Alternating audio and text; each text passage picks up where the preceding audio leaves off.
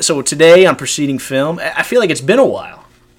Yeah, because we usually record on a Sunday, but last time we recorded on a Thursday. So it was like 10, 11 days it's been since a long then. time. Drew, it's good to see you. You were in New York. I was. Tell me a little bit about the Big Apple, as they call it. It was amazing. Guess what? In Times Square, there's an Applebee's. And I was like, it's the Big Applebee's. And no one around me laughed. So, Mac, what do you think about that joke? I wrote a joke the other day. Can I say it Yes. on the podcast? We would recommend that. Okay.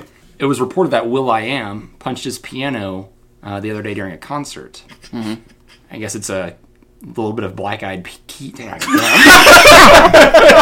no! This was a great setup, too.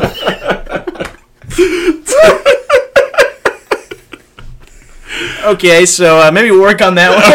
I'll workshop that. Bring it back in the later part of the episode. All right. Man, it was good. It was a good setup too. I'm with Drew there. Man, almost. I mean, you're like 10% away from nailing it. Yeah. I appreciate that. Oh man. So hey, it's me and Drew. We're back today. We have Mack Stevens. Mac, Hey. You say you're not a movie guy, but you're a movie guy. Right, yeah. So I'm just glad to be here. It's kind of the crowd that I'm involved with. I'm glad when anyone talks about a movie I know because I can be involved in that. So Yeah. And you know both of these.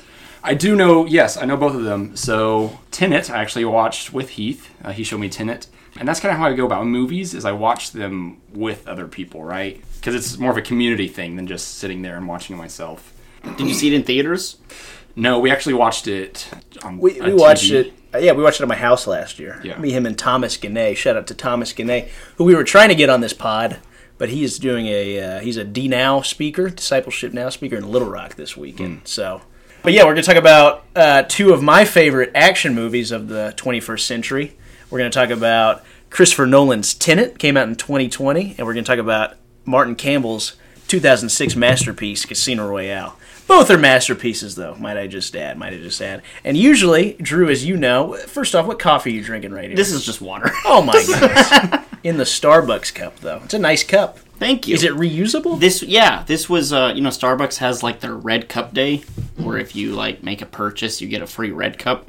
That's what this is. I'll tell you this. I've never heard of that, but I've been to Tropical Smoothie, and when you wear flip-flops on a certain day, you get a free Jetty Punch. Wow.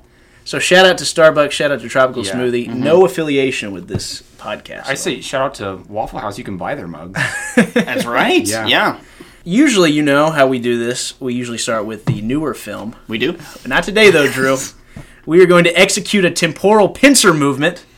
Tenet reference. I hear it. And we're going to start with Casino Royale, 2006. So it's a James Bond movie. Daniel Craig's first movie as James Bond. Really a reboot for the series. And Casino Royale is, in a way, an origin story. He's newly 00. I'm curious, what is y'all's relationship to James Bond? So, I'm not a Bond guy.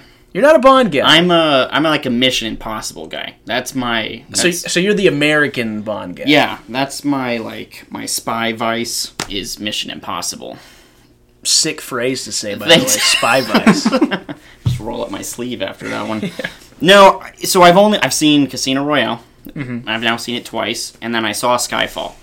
That's the extent of Bond that I've seen. Hey, so here's the good news. Arguably the two best Bond movies ever made. Well, there you go. Now, what's your relationship, Mac, to James Bond? Yeah, so I didn't watch any James Bond when I was younger. I played the GoldenEye 007 game on the Nintendo 64. Phenomenal Nintendo game. 64, yeah. My brothers had it, and so whenever I was old enough to play it, I guess, I played it, and so I really enjoyed that. That game in and of itself, even if you just talk about the game, could be a whole other podcast, I think. Because I feel like that kind of sets off almost first-person multiplayer shooters in a way, like getting together with I think we friends just and found stuff. Mac's podcast idea. Yeah, here we go. Preceding game. That's right. Preceding pixel? We're having a workshop now. Yeah. What are they It's called? part of the Preceding Podcast Network umbrella. Yes, exactly. Anyways, so I played that when I was younger. Didn't know what I was doing. So I beat it, got the full storyline on the Nintendo 64 version of GoldenEye after I graduated high school. So it took a long time. Anyway, so that's kind of the first storyline of James Bond that I know of. And then I think on TV during COVID, they had a marathon, a James Bond marathon. And that's when I saw Casino Royale for the first time, Quantum of Solace, and then One of the older ones. I'm not going to try to guess. I mean, you have like 25 different Yeah, options. exactly. So I saw one of the older James Bonds then. When I was asking if Mac wanted to be on this podcast, I called him up and I said, "Hey, do you want to do Tenet and Casino Royale talk on our movie podcast?" He said, maybe. I've never seen Casino Royale." And then he starts describing the events of Casino Royale to me. He's like, "Well, I've seen this one James Bond movie where him and this girl, they're retired and they're in Venice and then she drowns." I'm like, "Buddy, you are describing Casino Royale right now." I said, "Do you remember James Bond like getting tortured with a rope, getting hit in the balls a lot?" He goes, "Yeah." So I said, "Yeah, you've seen Casino Royale." I did end up watching it last night to refresh my memory on it. So. Which is good. Yeah. Because, our first conversation about it, you might not have had the fullest grasp. That's right. Of it. I would say, as far as my spy vice goes, it would be James Bond. Mm-hmm. I'm not a huge spy movie guy. I can never really get into the Bourne movies. I like the Mission Impossible movies, but I like the Bond movies a lot more. Granted, I've seen all the Mission Impossible movies. I haven't even seen half of the James Bond movies. Mm-hmm. But I've seen a good amount of the Sean Connery ones, seen a few of the Pierce Brosnan ones, and I've now seen all of the Daniel Craig ones. So he's my Bond. And then there's another... Roger Moore. Roger Moore. Was he before Connery? So Sean Connery was the first one. Roger Moore, Pierce Brosnan, Daniel Craig. I think there's one more. I do want to ask you guys, while I'm looking that up, what are your initial thoughts on Casino Royale? Drew, start with you. Okay, I'm glad you didn't ask me which Bond was my favorite, because I haven't seen any of the other ones. No. I would assume it's Daniel Craig. Say Connery. I like the little polygram guy you get to play as on Nintendo 64. He nails it. That is Pierce Brosnan, by the way, Right if it's on. GoldenEye. So it was... Real quick, Daniel Craig, Sean Connery, Pierce Brosnan, Roger Moore, Timothy Dalton. Timothy Dalton was the other one. Okay. So those are kind of your 5. Oh, James Bond. Also, they put Léa Seydoux on here as a list of Bonds. So she is not in there as a Bond. Can we confirm guy. that? So yeah, let's talk about... I'll tell you what. Casino Royale, I have kind of a ambiguous kind of opinion on it. I like a lot, and then there's a lot that I'm not as on board with, but I think the things that it does really well, it crushes. I just love the style of it. Now, I had heard that coming into Daniel Craig's, when he took over for Bond, the character had gotten kind of gimmicky. Like, it was all just about the different, like, gadgets, and it didn't really feel serious, and so... It got a little funky with Pierce Brosnan. In my research, which was like, one Google search, I found That's enough. We appreciate the effort. That Casino Royale was like James Bond's, like, dark, kind of realistic take. Yeah. Kind of like the same when Nolan took over Batman. With, like, Batman Begins was, like, more grounded. Which is funny, because... me coming into this, not seeing much James Bond, I was like, this is a little far-fetched sometimes. Like, I was like, that wouldn't happen. But in comparison to other Bond movies, it was like, this was much more realistic. Yeah, I mean, there's one of the Pierce Brosnan ones. I think it's No Time to Die. No, that's a Daniel Craig one. Yeah, so Die is in the title. Yeah. You know what I mean. Mm-hmm. Where he fights this North Korean dictator, and the North Korean dictator falls off a bridge or something, and then comes back as a Scottish man. So, like, that's what you were dealing with before this movie came out. I could be wrong. I'm pretty sure that was the movie right before this one. Yeah, that's a little cartoony. Yeah, it's a little cartoony. But you're right. This one is very it's very grounded. And if you just saw it, there's, like, barely any sort of gadgets at all. No, not at all. I mean, that car is, like, the closest thing you got. Right. Which was also really cool. I love that car. It's a good car in that movie. Yeah. Initial thoughts on Casino Royale here? So I really like it right now. If you're talking about a spy vice... not really a spy vice, more detective, private eye. I've been watching a lot of 70s and 80s. Tell them a little bit about Ironsides. Yeah, so we got, to name the three I've been watching, we've got Ironside. He was Perry Mason, if you know of Perry Mason, a lawyer. And then later on the guy goes and plays Ironside. He's a wheelchair-bound police detective. And that's kind of the whole premise, is just he knows his stuff. And really early on, he's kind of a curmudgeon. I'm not going to lie. He he's the one that tells it how it is and just like tells his team what to do, and they're the ones to go do it. In the 80s, we got Magnum P.I., right, with Thomas Magnum. By the way, Mack Stevens is 65 years old. Right, yes, exactly. He was alive for all of this. Yeah.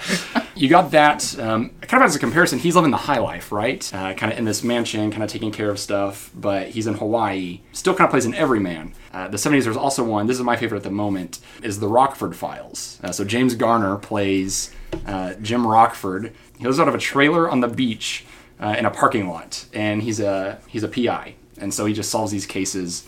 But again, he's just an everyman, right? So he just walks around and solves cases. Right. It's not like some high-tech spy kind of thing. Yeah. Anyways, I don't know what the question was, but I had to talk about What did you think about Casino Royale? Okay, so that leads into it. All of our 65-year-old listeners are like, Rockford Files! Nice! Oh, okay. Ironside's reference, yes! So that leads in, I think, well, so with my research also, I think I probably read the same thing you did on Quora or whatever. Yeah. And it was that people went in with like kind of a low expectation, I think, of who this new James Bond is going to be. It's not the one, we love dearly, right? He's got the Dark Knight treatment. But I like this one because I kind of saw some similarities, I guess, with these private eye kind of like detective dramas. So with that, Daniel Craig, instead of kind of being this, high class, shaken, not stirred, they even kind of do a quip, with that line and all that. All that goes kind of to the wayside, and he is kind of this everyman, and they talk about that, where he doesn't want to wear the suit. He's like, why is this tailored? In the 2000s, 2010s, it did seem like a lot of reboots of stuff were like, oh, we got to go grittier, we got to go darker. And in my opinion, this is one that works. And it's a lot of, we got to make James Bond darker. So he's a little bit more brutish. Like, when you think Connery, you think Pierce Brosnan, you think just like, you don't think fighters, right? You think guys that are very suave, like they're just in the bar, able to talk their way into any sort of information. And Daniel Craig's James Bond, what's the first thing we see? He's going to kill a guy, and then there's flashbacks to him killing this other guy in a brutal scene in this bathroom where it's like messy, it's dirty, it's pretty gross in there. Water is shooting up from these toilets at these guys as they're fighting each other. Right. So it's like, it's just interesting how that is your first interaction to this new James Bond, is like in the sewer almost, pretty much. Brosnan would have never been in that. No, Too dirty. I can't even imagine Sean Connery going anywhere near that. And mess up your hair. Really, I mean, this take on Bond that Daniel Craig is doing is this sort of stripped down version of him. And it was interesting, I was reading some stuff about the casting, and people thought two things about Daniel Craig. One, he wasn't good looking enough for the part, and two, he had played like henchmen and goons in other movies, and they're like, why would that guy be Bond? But for me, it works. Do you guys think it, like, Daniel Craig's Bond works?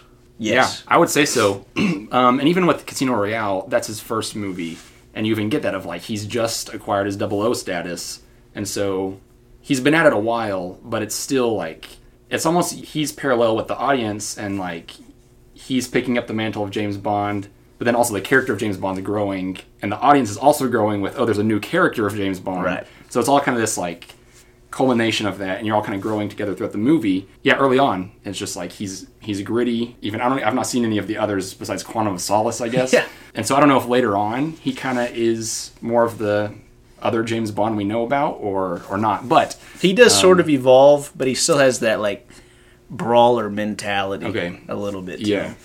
Is Daniel Craig one of the things that works for you in this movie, Drew? Yeah, I think Martin Campbell does him a lot of favors in the filmmaking part of it. Like, if you didn't have a good director and a good story, then that's going to be tough. And I think there's a really good story in Casino Royale. But yeah, I mean, I thought Craig did a good job. He wasn't like, he didn't completely blow me away or anything, but I was like, yeah, I mean, I'd buy it. Yeah. I'm not a Bond purist. I was like, yeah, Blondie, no way it could be that guy. But yeah, I thought he did a good job. So what is Casino Royale? Usually we talk about what the movie's about a little bit earlier. We kind of skipped. We didn't. Did we even mention why we're pairing it with Tenet? We'll get to it when we talk about Tenet, but we're doing a temporal pincer movement here, Drew. You're right. I can't jump ahead. Can't jump ahead. Or can you? Because things have always happened the way they're supposed to. It's just happening. What's happened's happened. So, after receiving a license to kill, British Secret Service agent James Bond heads to Madagascar, where he uncovers a link to Le Chiffre, played by Mads Mikkelsen. All-time Mads Mikkelsen role, by the way. A man who finances terrorist organizations. Learning that Le Chiffre plans to raise money in a high-stakes poker game, MI6 sends Bond to play against him, gambling that the newest 00 operative will topple the man's organization. First off, what a plot here. James Bond is going to go play poker against some guy in a high-stakes poker game, right? Yeah. It checks, for me, it checks all the boxes of what I want in a Bond movie. Great locations. We're in Montenegro. We're in Venice. We're in the Bahamas. Even a very cool chase through Madagascar to start the movie. So we're all over. And He's I think traveling. Uganda's in there, too. The kid's playing pinball Yeah. with the warlord. You're exactly right. We've got the cool suits. We've got the beautiful like vistas and the resorts that he's in. And in this one specifically, I think the use of it being revolving around a poker game, like a high-stakes luxury poker game, just really makes like the scenery work for me. Yeah. In this one, it checks all the boxes for me as a James Bond movie. I do want to talk a lot about Le Chiffre, which is Mads Mikkelsen's villain here. For me, I think he's my favorite Bond villain. What do you like? What are we looking for in a Bond villain? Right, a little off kilter. Yep. Definitely evil. Like he's not even like a. It's not like a nuanced character, right? These guys are bad. Yeah. And you know it from the get-go. He's got a weird eye that bleeds. He's got an inhaler. And he's the smartest math whiz in the world and plays poker with it. Checks all the boxes. What do we think about Mads Mikkelsen? I love him. He's so good in this movie. He's just those poker scenes where he's like doing the little eye twitch thing in between. It's just a lot of fun. It's a fun villain, you know. And that's a word I'd use for Bond villains. Like you want him to be fun. Yeah, you want him to be fun. You know. And he's fun. I would agree with that. I look at him and I say that's the bad guy of this movie, and it's easy to digest. And if you want to go deeper, you can. So that's what I like. No, but you hit the nail on the head. You can look at that guy and be like, okay, I will put all of my money on this is the bad guy in this movie. His eye thing, right, where you're saying he twitches, and James Bond is like, oh, that's his tell. And then later he realizes that James Bond has picked up on it. So he uses that to make James Bond lose the hand. Little stuff like that also makes him like... He's obviously a genius villain. Didn't they say he's like a chess guy? Like a chess master? Chess prodigy. Yeah. Math whiz that now uses his love of math to win poker games. And finance terrorist organizations. So this is a little off topic, but I just read this book, so I feel like I need to mention it. Go ahead. It's about these MIT students who figured out how to beat blackjack by using math, because they're like super whiz kids. Wait, is this from the movie 21? Yeah, well, it's what 21's based on. Yeah. Nice. Fantastic book. I just read it. It's amazing. Do they go into the math in the book of like how blackjack hands Yeah, work because it's and that like, kind of thing? it's card counting, Yeah. but not...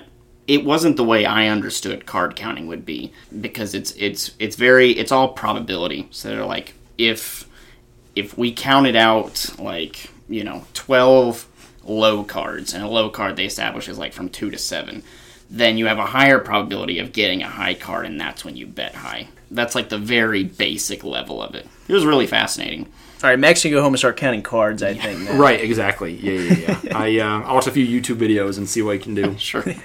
So, Le Chiffre's plan in this movie is he lost his money because James Bond stopped a terrorist attack which was going to basically bankrupt this company. Le Chiffre was going to blow up this plane and cause the stock of that company to go down. But because James Bond stopped it, Le Chiffre loses $100 million.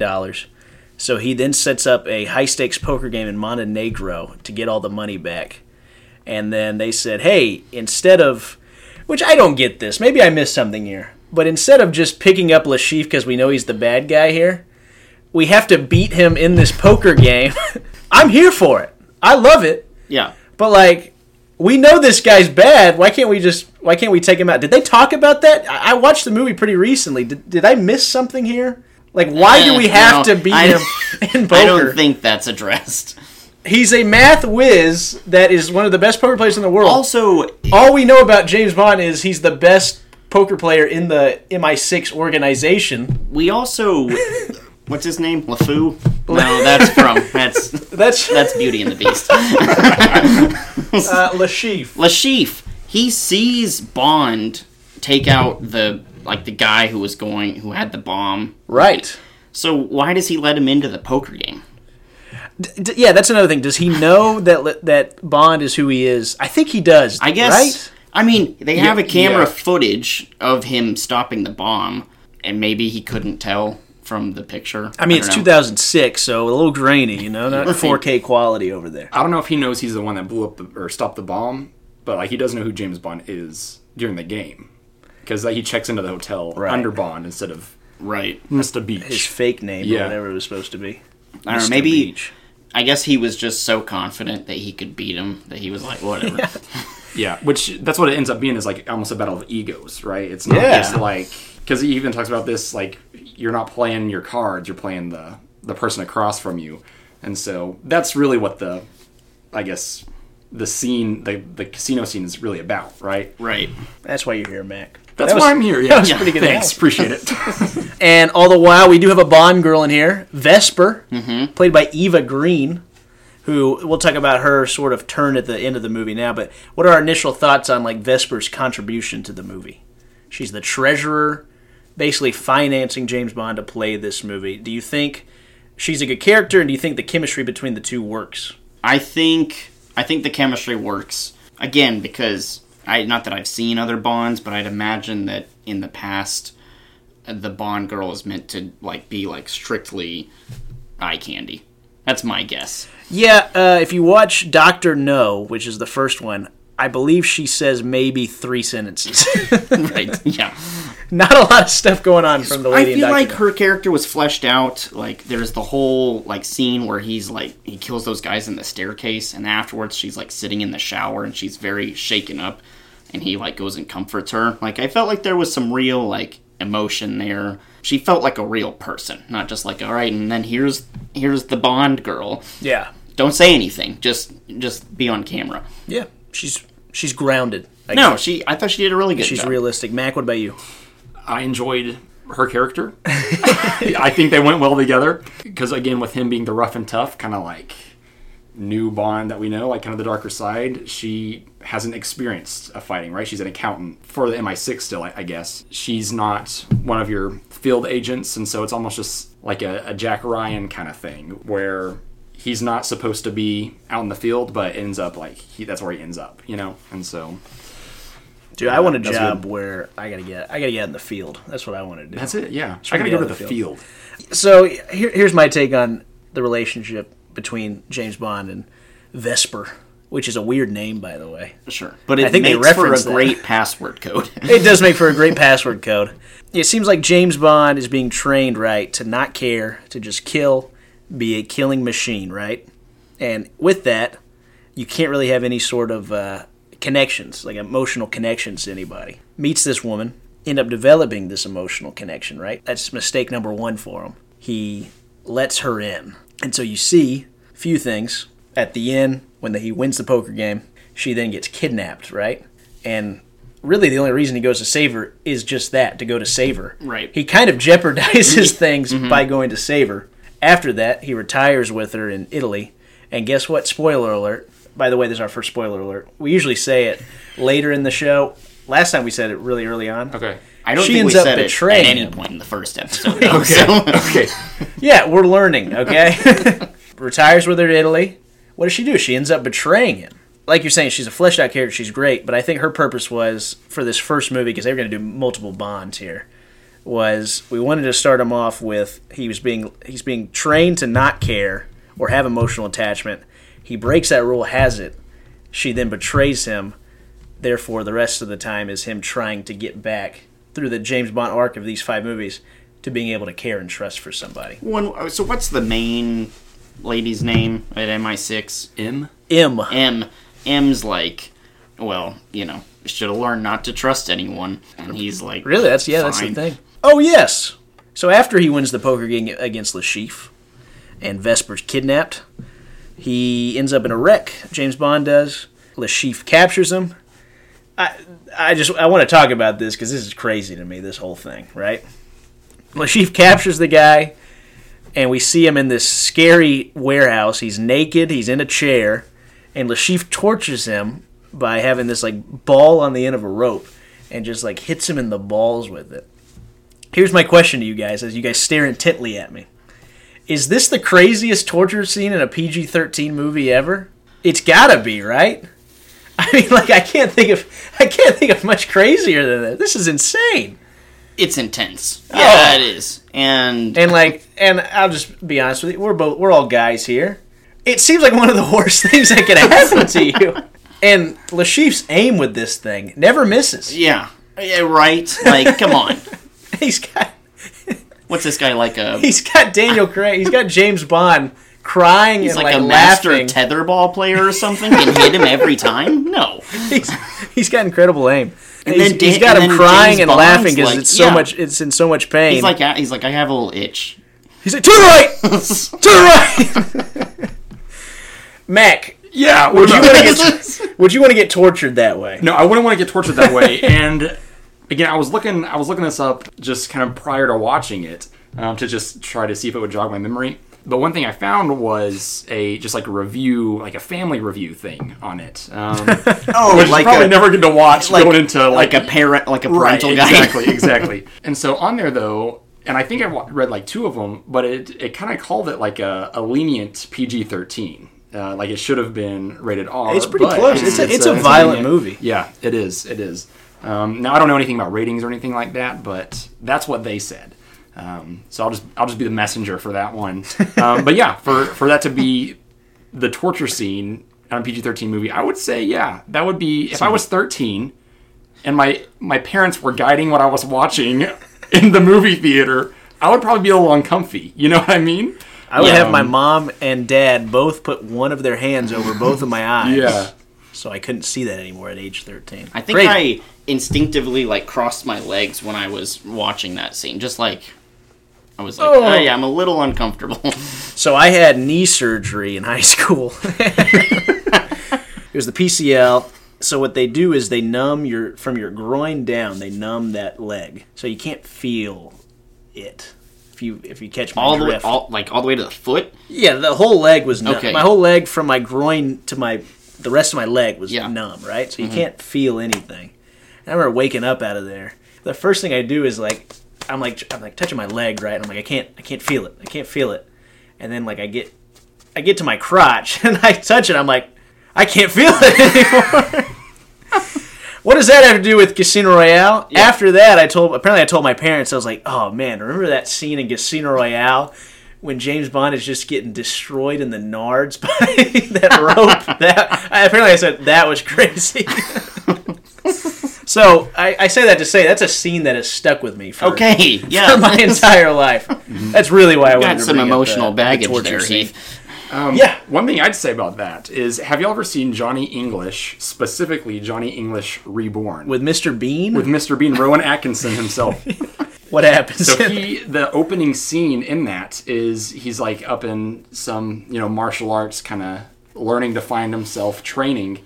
And the first scene is him doing that training, but part of it is him dragging a stone, utilizing his paraphernalia. And so so he's strengthening that. But then another parallel, also towards the beginning, is he's chasing a bad guy, similar to the James Bond Casino Royale, opening chase scene. Two great chase scenes in this movie, by the way. Yeah, and in Johnny English, though, it's kind of the same thing, except more over the top. You have your parkour guy going and doing all these things, but then James Bond busts through a wall, right? Or he gets a bulldozer and just starts going through stuff. In the same way, in Johnny English, instead of a guy, he's climbing down a ladder or he's climbing down scaffolding, Johnny English just takes an elevator down and then leaves. And then he jumps over a fence. But then Johnny English just opens a door and just walks through the fence. And so in that same way, talk about preceding films, I feel like Johnny English, there was too many parallels there, specifically to Casino Royale. Dude, I think you're right. Yeah. So I think that's something there. Right off the bat, they're just saying, hey, he's stronger.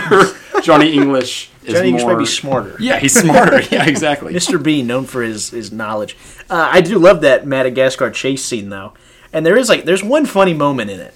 is when they're on top of that scaffolding or whatever, and the guy has no bullets left, throws the gun at James Bond, who just catches it easily and then just throws it right back at him and hits the guy in the face. That was a funny moment in a movie that's not really that funny. But yeah, great chase scene. I'll tell you, this movie checks all the boxes. Great chase, good car. We have a Bond girl who's a little bit more nuanced, betrays him in the end. It's got a great James Bond, got great locations. I love Casino Royale. And I'll tell you at the end of this movie, or not this movie, preceding film podcast. What am I saying? Which one? It might surprise you what might be my favorite of the two of these movies. I really like the poker scenes. I know well, I'll be interested to ask your opinion, but I think they're really well done. Yeah. That's the most engaged I was in this movie was during those poker scenes. Right. It's easy to make a poker scene in a movie ridiculous. You're like, oh wow, you have I have 5 double kings. aces every single time. Wow, isn't that a coincidence? And there's a couple that you're like, that's a little convenient. All of the hands are pretty good, though. Most of but I never was like, oh my god, like this would never happen. Yeah, like it's fairly realistic. It's within the realm of reality for me. But it's also, it's their hands that are interesting to a movie. Yeah. Like, if it was just people calling for the entire round, exactly. it wouldn't, you know. But yeah, let's get into our little awards part of the segment. Let's start with MVP. And Mac, what's your MVP of this movie? I am so glad you started with me, because I did not come prepared. Since it's a James Bond movie, I'm going to say James Bond. Good answer. Thank you. Good answer. Drew, what about you? I like the style mixed with like the serious tone of it. Yeah. I think it makes for a more fun.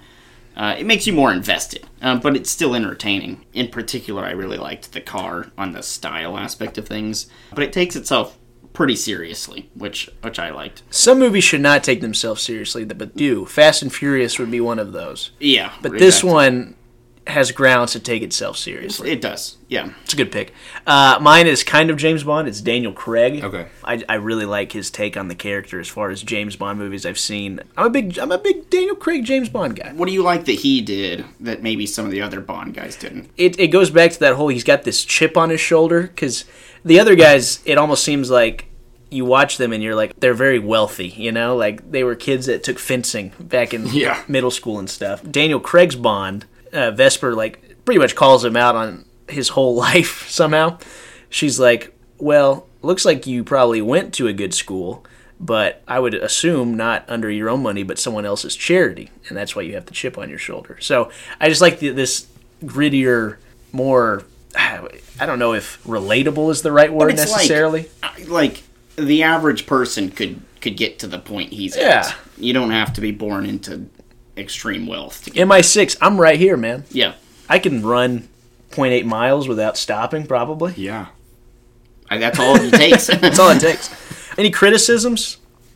Mac, can I start with you, or do you want me to start with Drew Watsky? I'll piggyback off y'all. Sure. Yeah. Drew, because you do have some criticisms. Sure, I do. I think it's a little long. What I consider the climax of the movies, the end of the poker game, there's still almost 45 minutes of movie after that. It's all an epilogue. Yeah, pretty much. It's a long epilogue, and there's some the torture scenes in there, which in that whole chase sequence leading up to that, it's actually pretty good. I was kind of like, wow, it's still going, and I think I mean, you needed to see the Vesper betrayal. The betrayal at the end is where you're going, I think, and I think they were like, but we have to get there, and it took them a little bit to get there. You almost could have incorporated it more in during the poker stuff. I agree. So it ends up, I mean, it's about 2.5 hours.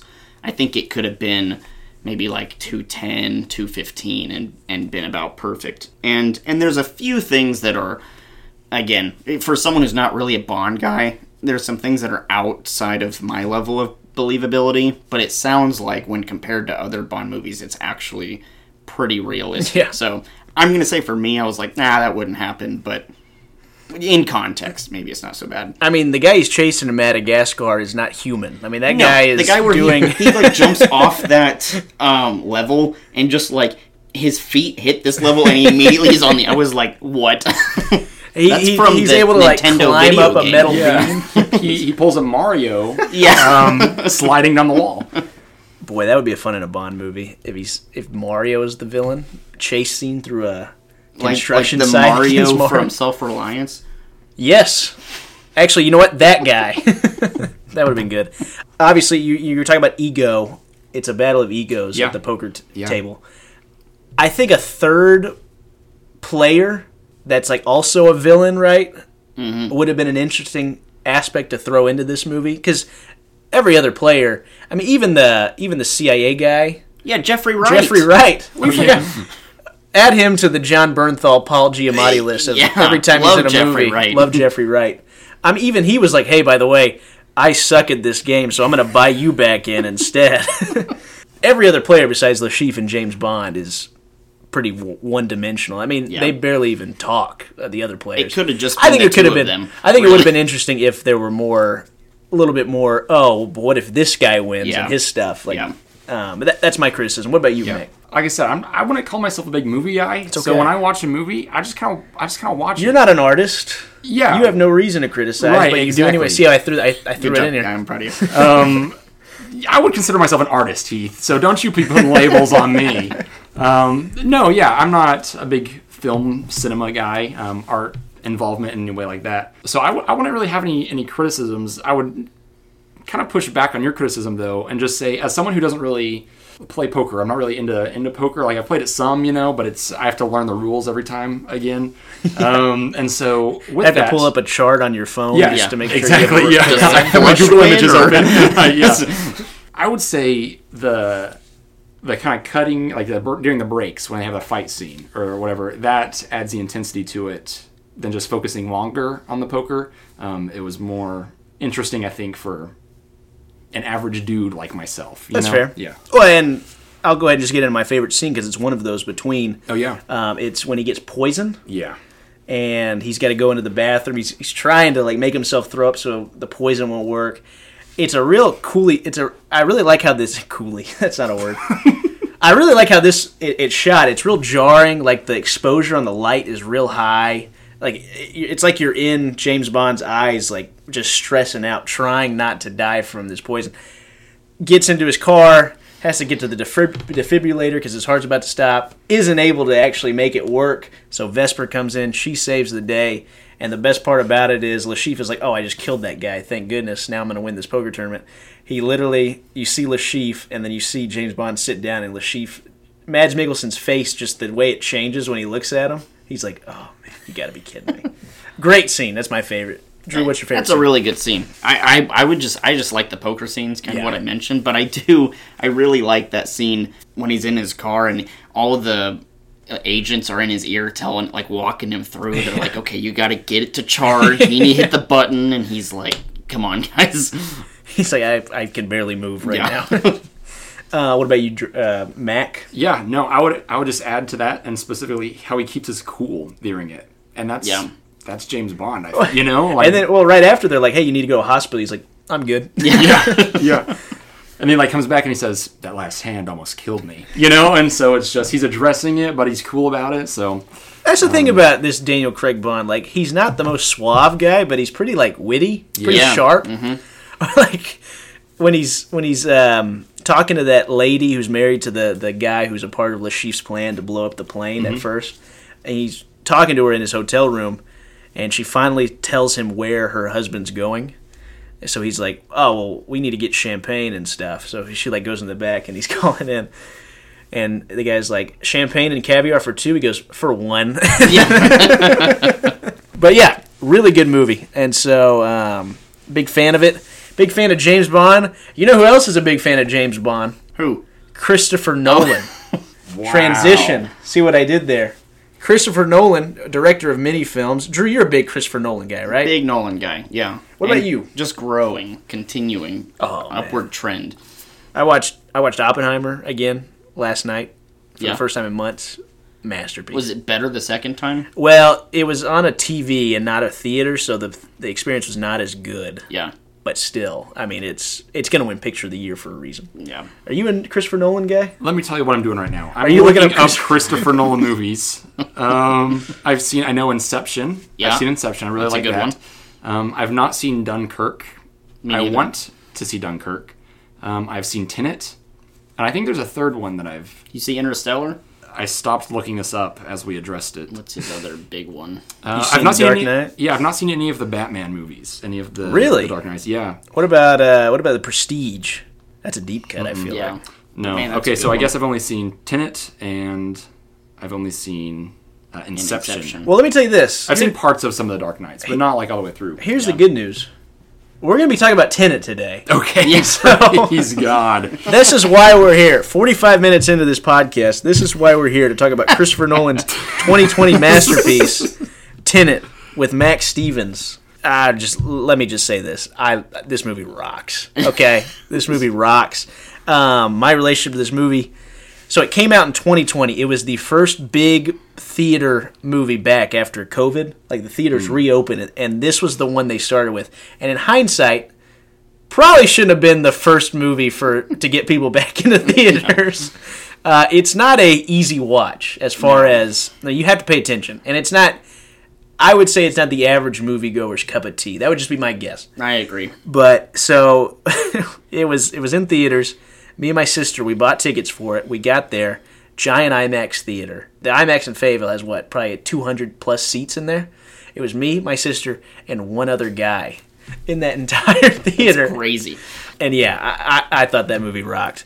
It was like a $200-something million budget, which is the most for any movie he's ever done. Wow. But it made about $356 million. So still, even a Christopher Nolan flop still makes money. And that's what Christopher Nolan's all about. And I mean, it was probably a flop largely because it came out during COVID. Right. I mean, it didn't come out after COVID. It came out during COVID. I mean, I think we wore masks. It was like and like you couldn't buy a seat next to someone. Right. Like, because of social distancing. It was a crazy time. And so they brought it back to theaters, Drew. Yeah, but and not to us. Man, we were so excited. We were like, oh, we're going to go Friday night to the IMAX in Fayetteville. We're going to go watch this thing, and then we're going to get to talk about it. It's going to be so awesome. And then I checked the movie times, and Drew was like, yeah, the closest one's in Nashville, Tennessee. We said, oh, that's a bummer. Yeah. But regardless of that, what's your relationship to this, Drew? So I saw it, it was probably August was when I saw it, because I had just gotten back to Fayetteville for the next school year. That was our junior year, I guess. Yeah. I went with like a big group of crew guys, and I think I told you this story when we were talking about it last week, but I missed the first 10 minutes of this movie the first time I saw it. Very important. And watched the rest of the movie, and I got out of the movie, and I was like, it was good, but I feel like I missed something important in those first 10 minutes, because I'm lost. So I was like, I'm going to go see it again. So I went and saw it again. Was on time, saw the first 10 minutes, watched the rest of the movie, and I was like, man, that was good. I still don't know what happened. I'm still really lost. But it was a good movie. And I think that's a key thing we're going to talk about, is that this movie does not necessarily make perfect sense. But it doesn't have to for it to be a good movie. Doesn't have to. Mac, tell me about Tenet.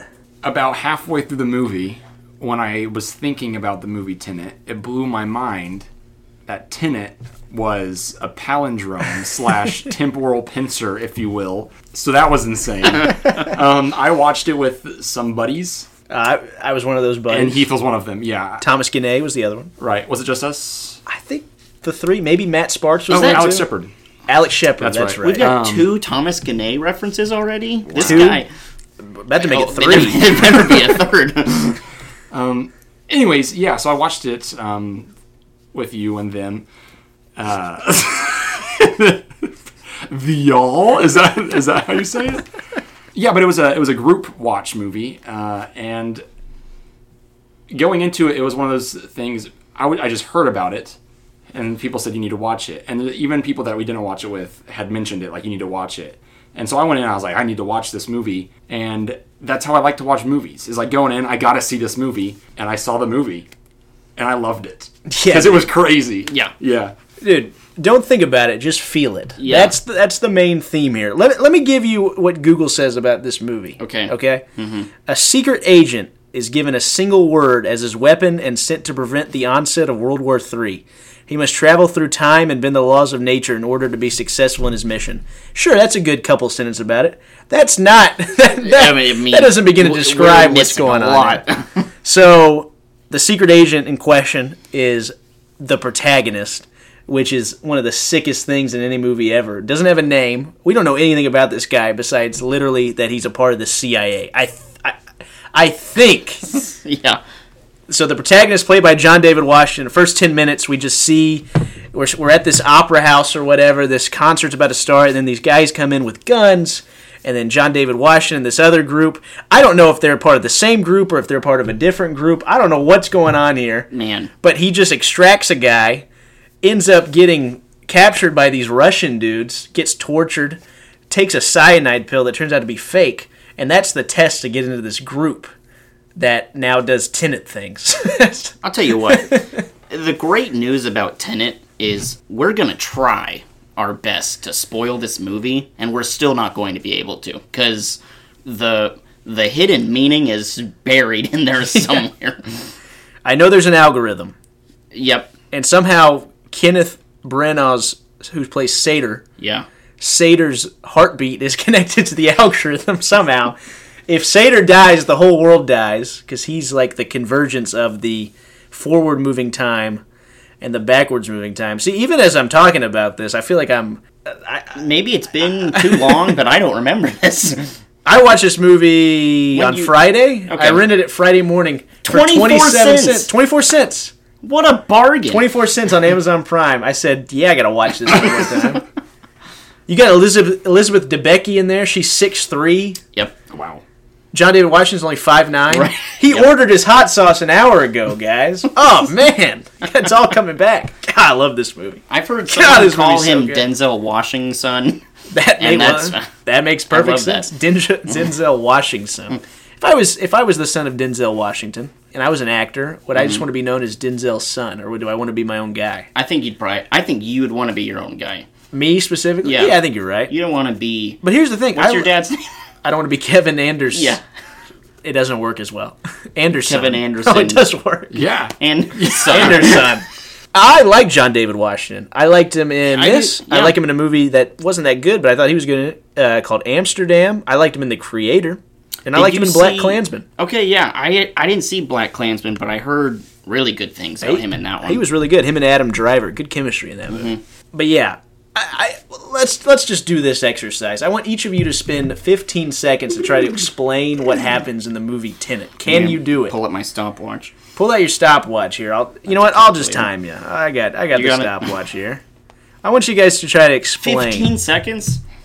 Do 20. Okay. Are you ready? All right. Go. Mac. Me first. You already wasted 3 seconds. Okay, there's a word that he gets, and he tries to stop World War III. That's what you read off Google. In my own words, what's happened. What is it? It's already happened. It's already happened. What's happened, happened. Okay, Yeah, I like it. Yeah. Man, That's a quote and from the you movie. got a second and a half back. Drew, Bonus points. hold on. Drew. So, there's... there are some people who are moving backwards in time, Entropy. and some people are moving forwards in time. Yes. And because of that, there's some sort of warlike things going on, which, good for the audience. It makes for some cool car chases. All right, I'm going to try real quick. Okay, so John David Washington is a part of this Tenet organization that is trying to stop World War III. It's all these people around the world that are a part of this. There's these machines that make people go forward in time, backward in time while everybody else goes forward, and somehow they have to stop the convergence of the two along with Robert Pattinson to stop the world from ending. 20 seconds. There we go. That's good. And pretty much, I think that's as good as it's going That to was be. succinct. I think that's about it. But how is this thing kind of like a Bond movie, right? He's a part of a secret organization. Mm-hmm. He's a spy. Mm-hmm. He has this initiation. You were talking about like the initiation of Bond at the beginning of Casino Royale is kind of like an inverse almost. Or you could even say the entropy is opposite. Right. So specifically with Casino Royale, right, James Bond, you start off and he has just you see him acquiring his 00 status. And so now it's kind of like the next step of his career. And this is kind of his first big mission, I suppose, after that. With Tenet, he goes through his mission. He takes the suicide pill because he's not, given up. turns out it's a fake, and this happens 10 minutes in the movie. That's the test. And so that's kind of like his baptism, early on, if you will, right? And so he now is taking the next step in his organization. Like, he doesn't exist anymore, right? So it's super, super secret. And so in that same way, it just elevates the playing field for each of those characters. Dude, I love that that guy that tells him about his new job now. He's like, we all want to think that we can go into the burning building, but none of us are ever brave enough to actually do it. You were, though. And I'm like, people just talk like this in this movie. Yeah. It's awesome. Nobody talks normally. Like, even so, immediately after that, he gets picked up in this giant windmill in the middle of the ocean, and we're off. Right? Goes to this lady scientist who knows all about this stuff, but she doesn't really explain it that well. She even says, "Don't try to think about it. Just feel it." Yeah. As he's learning how to shoot bullets backwards, pretty much, and he's always asking her about well, what about free will and all this stuff. And she's like, just shut up. Just go with the flow here. She was in Harry Potter. She doesn't care. She was in Harry Potter. She was that French girl, right? In Goblet of Fire? Yep. Great reference. I forgot about her. Fleur de Clure, whatever. I just read that book. Yeah, something like that. He gets connected with Robert Pattinson, who was also in Harry Potter. Who was also in Harry Potter Goblet of Fire. Yeah. So maybe this is actually preceding crossover. Harry Potter and the Goblet of Fire. Who ends up, spoiler alert, already being part of the organization which John David Washington recruited him of years, not earlier, years later, people. Yep. He's from the future. And somehow Elizabeth Debicki, who's 6'3", I've said it before, I'll say it again because I just think that's crazy. Every scene, she's taller than everybody else in this movie. She is like the Bond girl in this, and she's the introduction to Sator. She's her husband. She's her... Wait. She's his husband. She's his wife. Husband. She's his wife. He's her husband. You got it. But she hates him. She hates Sator. She's trying to kill him the whole time. And credit to Kenneth Branagh, because he's Russian in this movie. Yeah. I think he does a great job with his Russian accent. He does a great job with his Russian accent. I've also seen him as... Then he plays Niels Bohr in Oppenheimer, and he's got a German accent. He's... What's his name? He's the... Yeah, the Agatha Christie... Hercule Poirot. Yeah, Poirot. He's so French, French. right? He's not. Yeah. On that train movie? Yeah. That's him. No way. This guy is a master of accents, because Kenneth every one of Branagh them has is been around believable. for years. He's in everything. Yeah. He's in Harry Potter. He's in Harry Potter. It's crazy, man. This guy's in it. He also directed Thor and Thor: The Dark World. Yeah. Wow. One of those was pretty good. Which one? First one? The first one. Yeah, that's fair. I agree with you there. Listen, we say all these things, and really the moral of the story is, and Christopher Nolan has said this too, you're not supposed to understand all of this movie. No. So here's a question for you guys. Should movies make sense? When you watch Tenet, it doesn't as far as a movie being made, it makes sense. There is a plot, there are actors that are doing, it's not logically, or what am I trying to say? It's not artistically illogical, but the schematics and the physics of the movie don't necessarily make sense. But does that matter? That's my question to you guys. I mean, it's probably, based on someone's personal opinion. I think most of the time that matters to me. If I walk out of a movie not really getting the point, I'm disappointed. But I think Nolan is one of the few guys that can make a movie that just looks and has such a unique feel that I went on this ride and I don't even really know what happened. That's the magic of time. That's the magic of Tenet right there. Yeah, that's it. That's what they need to put on the Blu-ray. Yeah.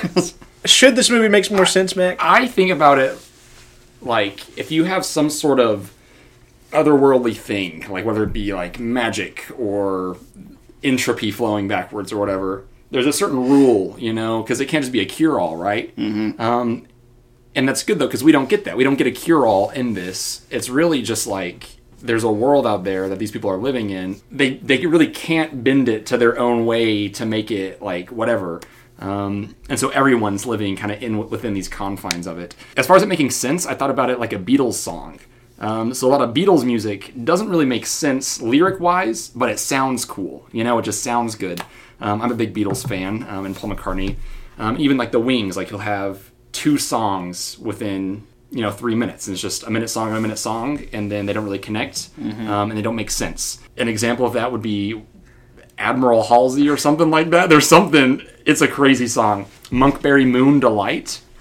Me saying those words, you don't know what that means, but it's about a Monkberry Moon Delight, Heck yeah. Anyways, I really like the song. It sounds good, and it sounds cool, but it doesn't really make sense. And so I think in the same way, if you can do it right, it looks cool, it sounds cool, but it doesn't make sense. And I love that. I'm okay with that. Yeah. Tenet is Mack's Monkberry Moon Delight. It sure is. It sure is. Just along for the ride. And really, we were talking about earlier, I think that is the purpose of this movie. It's because Nolan, in Inception, Interstellar, people are like, oh, well, these movies they don't make sense, right? But when you watch those movies compared to this one, they make perfect sense. Way more sense. But I think in a lot of ways, Tenet is his response to those criticisms of, well, it doesn't necessarily have to make logical sense. Like this is all movies. Like, you have to suspend your disbelief anyway. Yeah. So I'm just going to take it up to 11 here with Tenet. The Tenet Hive, like us, we're like, it rocks. Buzz. I'm in the hive, baby. Yeah. Brilliant. Buzz, baby. I'm going to play devil's advocate just for a second. All right. I think this is actually, if I can go out of order, I think this is your criticism. Sure. So I feel like you might jump on board here. Is there an argument to be said that when Nolan was making this movie, he made it so confusing that as kind of a safety net, you can't actually hear any of the dialogue in this movie, so that you're not trying to pick it apart? Yes, that is a criticism that I have, is that I can barely understand a word that anybody says in this movie. If we were having this podcast, I love how we're talking about this movie, giant wind tunnel, it wouldn't be a good podcast. No, it wouldn't. I just love how we're talking about this movie, and it sounds like it should be a bad movie, but it's not. You gotta see it. You gotta see it. Because, literally, the music will be blaring, and these people are just talking about entropy or whatever of things that move backwards now. Yeah. And, you're like, I gotta rewind that. I gotta play with subtitles. Yeah. But it doesn't matter. You're just here. And even in the final 20 minutes when they're in that big battle trying to stop the algorithm from exploding or whatever, you can't understand a word anybody's saying. Just chaos. You don't even know the plan, but you're like, all right, I'm here for it. Yeah, fascinating stuff. One quick thing about Nolan that I really like in all of his movies, he's got a great eye for casting. Not just actors that are good, but actors that, and I don't mean I'm attracted to these people when I watch them. Bear with me, people. But he picks actors that look good on screen. Does that make sense? Yeah. Even Michael Caine in this movie in his 2 minutes. He was in there. Yeah, he was in there. Even Michael Caine's 2 minutes, you're like, the man looks good on this screen. He's meant to be here in this shot.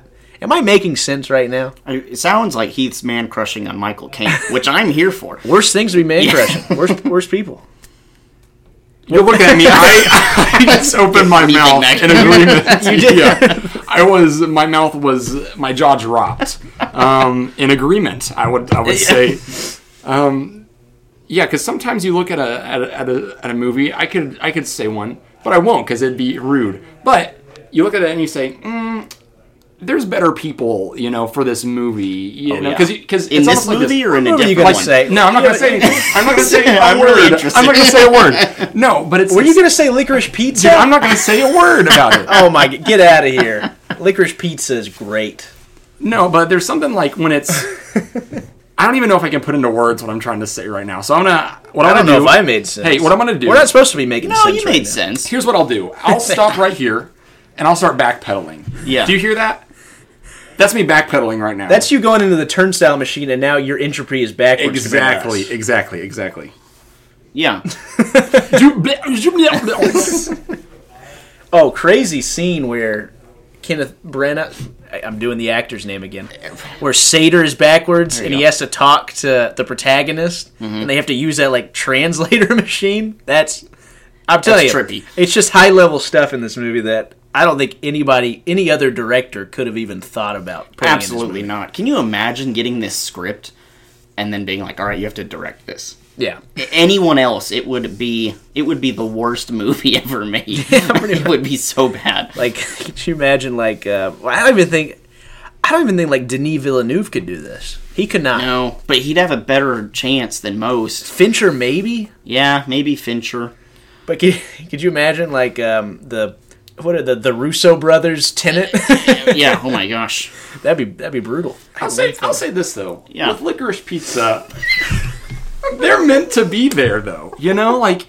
Yeah, they're It's meant just to a be there. dude. That's a thing, And too. again, How like, did you they're know he just- was talking about Licorice Pizza? Because we watched them around the same time. Okay. Yeah, we did. And he was like, the people in this movie, they don't look good. But you watch and you're like, Hey, speaking of hives, I'm part of the Alana Haim hive. I'll just say it. how about Should be this? Alana How about Haim. this? Alana Haim.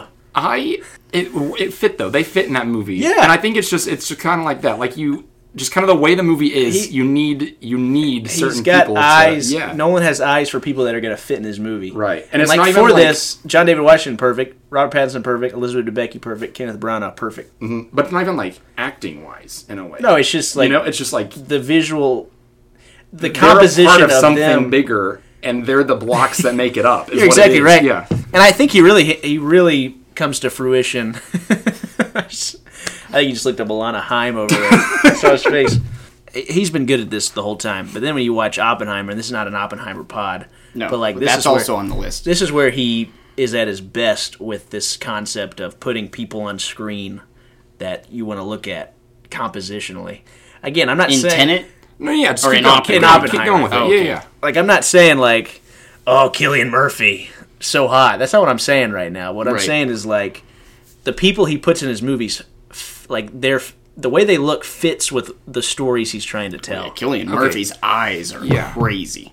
I get that. I'm there for that. and it makes the movie better. I Yeah, think. yeah. No, I agree. So, fellas, this movie rocks. Let's go ahead and get into our MVPs here. Yeah. Can I start with mine? You Please. Because it kind of goes into this idea of like composition on screen. It's Hoyt van Hoytema, people. Yeah.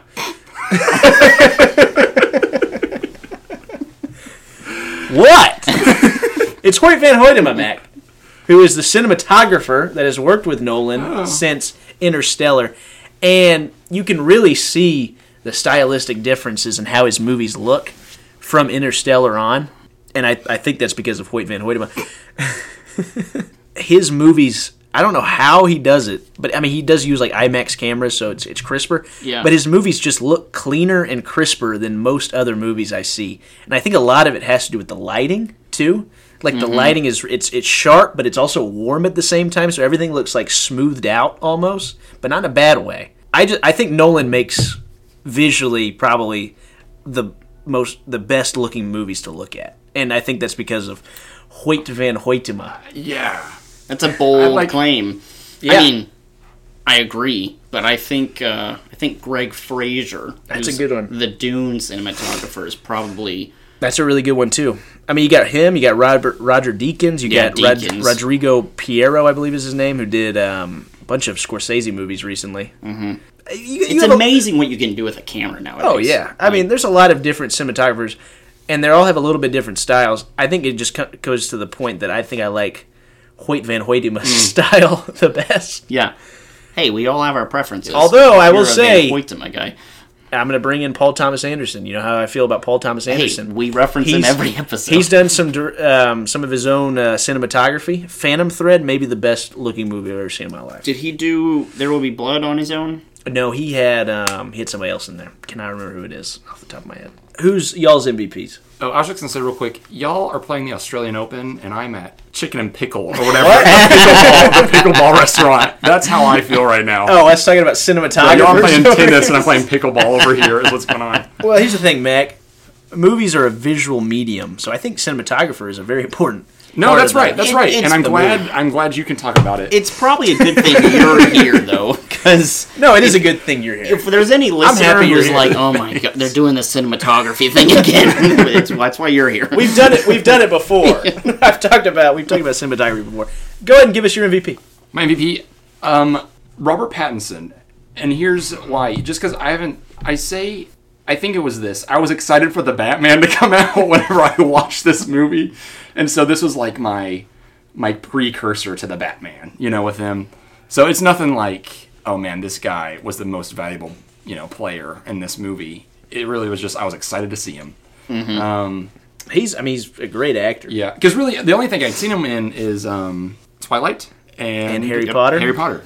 And so it was neat to see him in something where he wasn't, I guess, a teenager or a teenage heartthrob. You know what I mean? Yeah, this is a completely different guy compared to those movies. You're a big Good Time guy, right? Oh, I was about to bring up Good Time. Yeah, I figured. Well, his roles since Twilight have been really smart and not blockbusters. No. He did Good Time with the Safdie brothers. He did Tenet, which I guess is his biggest blockbuster. Well, I take that back. He did the Batman. What am I saying right now? But they're not like it's artistic choices that he's making, if that makes sense. And The Lighthouse was another Lighthouse, one. obviously. He did this movie called Damsel. It's like a western, and he was a bad guy in there. So like he's taking interesting roles, that kind of thing. Shout out to Damsel. Yeah. Okay, I zoned out. Yeah. Sorry. We don't blame you. Oh man, I can't wait for the Good Time episode. Big Good Time guy. Hey, shout out, rip to Buddy Duress, by the way. Drew, what's Do you want to explain who that is? Buddy Duress was in Good Time, and he passed away, I believe, yesterday. Oh, man. He has a great scene in Good Time. He's like, bro, I get this money. That's his whole thing. What's your MVP? My MVP is the great Ludwig Göransson. Is that how you say his name? I don't know. I think so, but not for sure. Boy. The way that his name is spelled makes me think that it's a Scandinavian name, and then I think the W would be a V sound. Ludwig. Like Beethoven. But this was... He did Black Panther, was I think his first like big musical score, but then... He did The Mandalorian too, I think. And Mandalorian, and this one was like the first one where I was like, wow, this guy is like... legit. Oh yeah. Especially because Hans Zimmer was like Nolan's guy for so long, and then so it was kind of surprising that it wasn't. Well, I think the only reason that Zimmer didn't do Tenet was because Zimmer did Dune instead. Oh, so gotcha. But I think I'm with you. It's kind of a blessing in disguise because I think Nolan's found his new guy, and it's kind of revitalized his scores a little bit. Like the Tenet score. Incredible. And the Oppenheimer score is one of the best scores I've ever heard. Yeah. But the Tenet score, it's really cool. Like it sounds chaotic. I've never heard music sound like that in a movie. It sounds like, those like noisemakers that people have at like football games where you like hit them together and they're like dum, dum, dum, dum. It's like if you took one of those and hit it on like a metal pipe. Those are like the sound effects going on in this movie. I mean, I would recommend anybody that's listening to this go listen to the Tenet soundtrack as soon as you can because it's incredible. This is another story I had from this movie. Was after I watched it, I was like, I love this score. I'm gonna listen to it.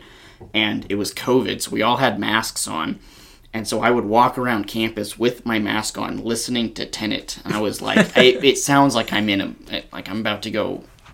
You're going to go stop the algorithm, bro, is what you're going to go do. It was crazy. I think Hoyt van Hoytema and Ludwig Göransson, the addition of those two guys to like the Nolan team has just elevated his movies. Yeah. No disrespect. Hans Zimmer's incredible. Maybe the best ever. Wally Pfister. I can't say that one. Pfister? Wally? I hardly know her. He's good too, but I like the eye that Van Hoytema, I won't say his whole name. His eye. Talking about Hoyt? We've already talked about criticisms a little bit. Sound mixing could be a little bit better, could make a little bit more sense. So, Mac, I just want to hear yours if you have any specific criticism. No, I don't. Dude. I don't think I have one. That rocks. Yeah, because here's why I say that, though. I was trying to explain the movie, because I was telling my mom and dad about it. I was trying to explain the movie, and I said, I think it's better just to show a clip. And so I showed the clip where it's the first fight with the turnstiles in the airport. So I guess the forward version of it, And I put it up on the screen, and I started playing it, and my mom goes, oh, I think we've seen this. And I was like, yeah, we've seen this before. And my mom just said, I really liked this movie. It really made me think. I was trying to keep up with it. It really made me think. I was like, if my mom likes this movie and my dad likes this movie, like, what is there not to like about it, you know? Susan Stevens, Tenet Hive member. Exactly, yeah. Buzz for her. All right, favorite scene, and then we'll say which movie we like better, and we'll get out of here. Trucks in place, easily. And it has a lot to do with the Ludwig Göransson score. Because, again, why are they trying to get this fire truck? I don't even know. But he ends up on a fire truck, and the music, it just goes... And it's cool. But again, I can't explain it that well. I just know it rocks. Yeah. John David Washington, and then there's a cool car chase, and then we end up on the other side of the turnstile where the car chase is in reverse, and it just hurts my brain, but it rocks. Yeah, I would say anytime they're fighting is probably my favorite scene, just because it's mind-bending, and that's what I'm there for. It hurts your brain to think about it. Yeah, once you kind of get like what the movie's about, not in the sense of like what it's about, but like you just kind of right, yeah, like, you know, objectively you're like, oh, that's happening. I enjoyed that. I just wanted my brain in for the ride, bro. Yeah, that's it. I was strapped in, locked in. No, you're absolutely right. Like, at a certain point in the movie, you're like, I'm here to watch these kind of scenes. Like, that's the whole point. And because this is unlike any other action you're going to see. Like, when else are you going to see action taking place in reverse? But, yeah, he fights himself. Right, yeah. He fights himself, and apparently behind the scenes, they had a guy fighting reverse style with John David Washington while he was going forward. I don't even know how you figure out how to do that. That's nuts. Yeah. The stunts that this movie pulls off are on another level. Yeah. It's incredible. So I don't have a specific favorite scene, but just you can just write it in vibes, the okay? stunt work that Nolan pulled off. Like at the end, when they're going through that like kind of like desolate kind of town thing and buildings are getting blown up in reverse to where it's like they're coming back together. Yeah. It was like they shot a rocket launcher at the same time, one on the top, one on the bottom, and somehow it came back. I don't get it, man. Heath, you mentioned this. It's like the vibes of it. Like you have to describe it in the way it feels. Yeah. And I think that's the same way with like, in a way, noir. So like noir stuff, it's not necessarily big Drive guy, by the way. Dude, I like Drive. I like the Batman. I just like black and white noir movies because you kind of know what you're gonna get in the black and white ones. No one's good. Everything is just kind of grungy. It's whatever, but it's just the feel of it. And so the same with like the Batman, the same with the Drive, you know, or not the Drive, but the same with the Drive. There's not some like earth-shattering plot or anything like that, but I'm there. I'm with them, you know? And so I think that's it. It's just the way, even though it makes you think, you also just feel the movie. Sound like the lady scientists from the beginning of the movie over there. That's right. Hey, Tenet you don't try to understand it. Be a good book. I was thinking about that. I was like, is there a novelization that if I read it, would it make more sense? Probably not. Even if it did, I don't think it'd be as entertaining. It wouldn't be fun. No. You're right about that. All right, so what film are we taking? Mac, you're the guest. We'll start with you. Are you taking the preceding film or the newer film? Which is which? The preceding is James Bond. James yes. Okay. I'm gonna say Tenet, just because it's so different than anything that I've seen before. I like it. Good answer, Drew. I'm gonna go with Tenet as well. I think I have more fun with it. Casino Royale it's a good time, but Tenet's kind of unlike anything else I've ever seen. Now, for me, there may be a day when Tenet outlasts Casino Royale and becomes my favorite, but it is not this day. Casino Royale. It's probably my favorite action movie of the 21st century. Just saying. It's up there. It's like that, John Wick 4, Triple Frontier. Do you have a favorite action movie of the 20th century? Of the 20th century? Dude, I'm a big The Fugitive fan. You ever seen The Fugitive? No, I haven't seen it. Harrison Ford? Oh, yeah, dude. Fugitive rocks. But yeah, I'm going to take Casino Royale. That's pretty good. But here's the thing. Love both these movies. Yeah. They both rock. They're both very good. So, hey, thanks for being on, guys. Next week, Drew, it's Dealer's Choice for you. So we'll see what we're going to be watching. Casino Royale pun? Hey, now. Hey, Yes. Mac, thanks for being on. I hope you had a good time. Yeah, I'm glad to be here. I enjoyed it. Yeah, we got to have you on another time. This is fun. We'll have you on for the drive episode. Don't you worry. And how we compare it to a Goofy movie. Yes. It's the same movie. Yeah, well, There's what are they cars. doing? They're driving cross country. On the open road. Yeah. You just let me know and I'll be back on, maybe. All right. Will do. Maybe. All right, everybody. Yeah, we'll see what happens.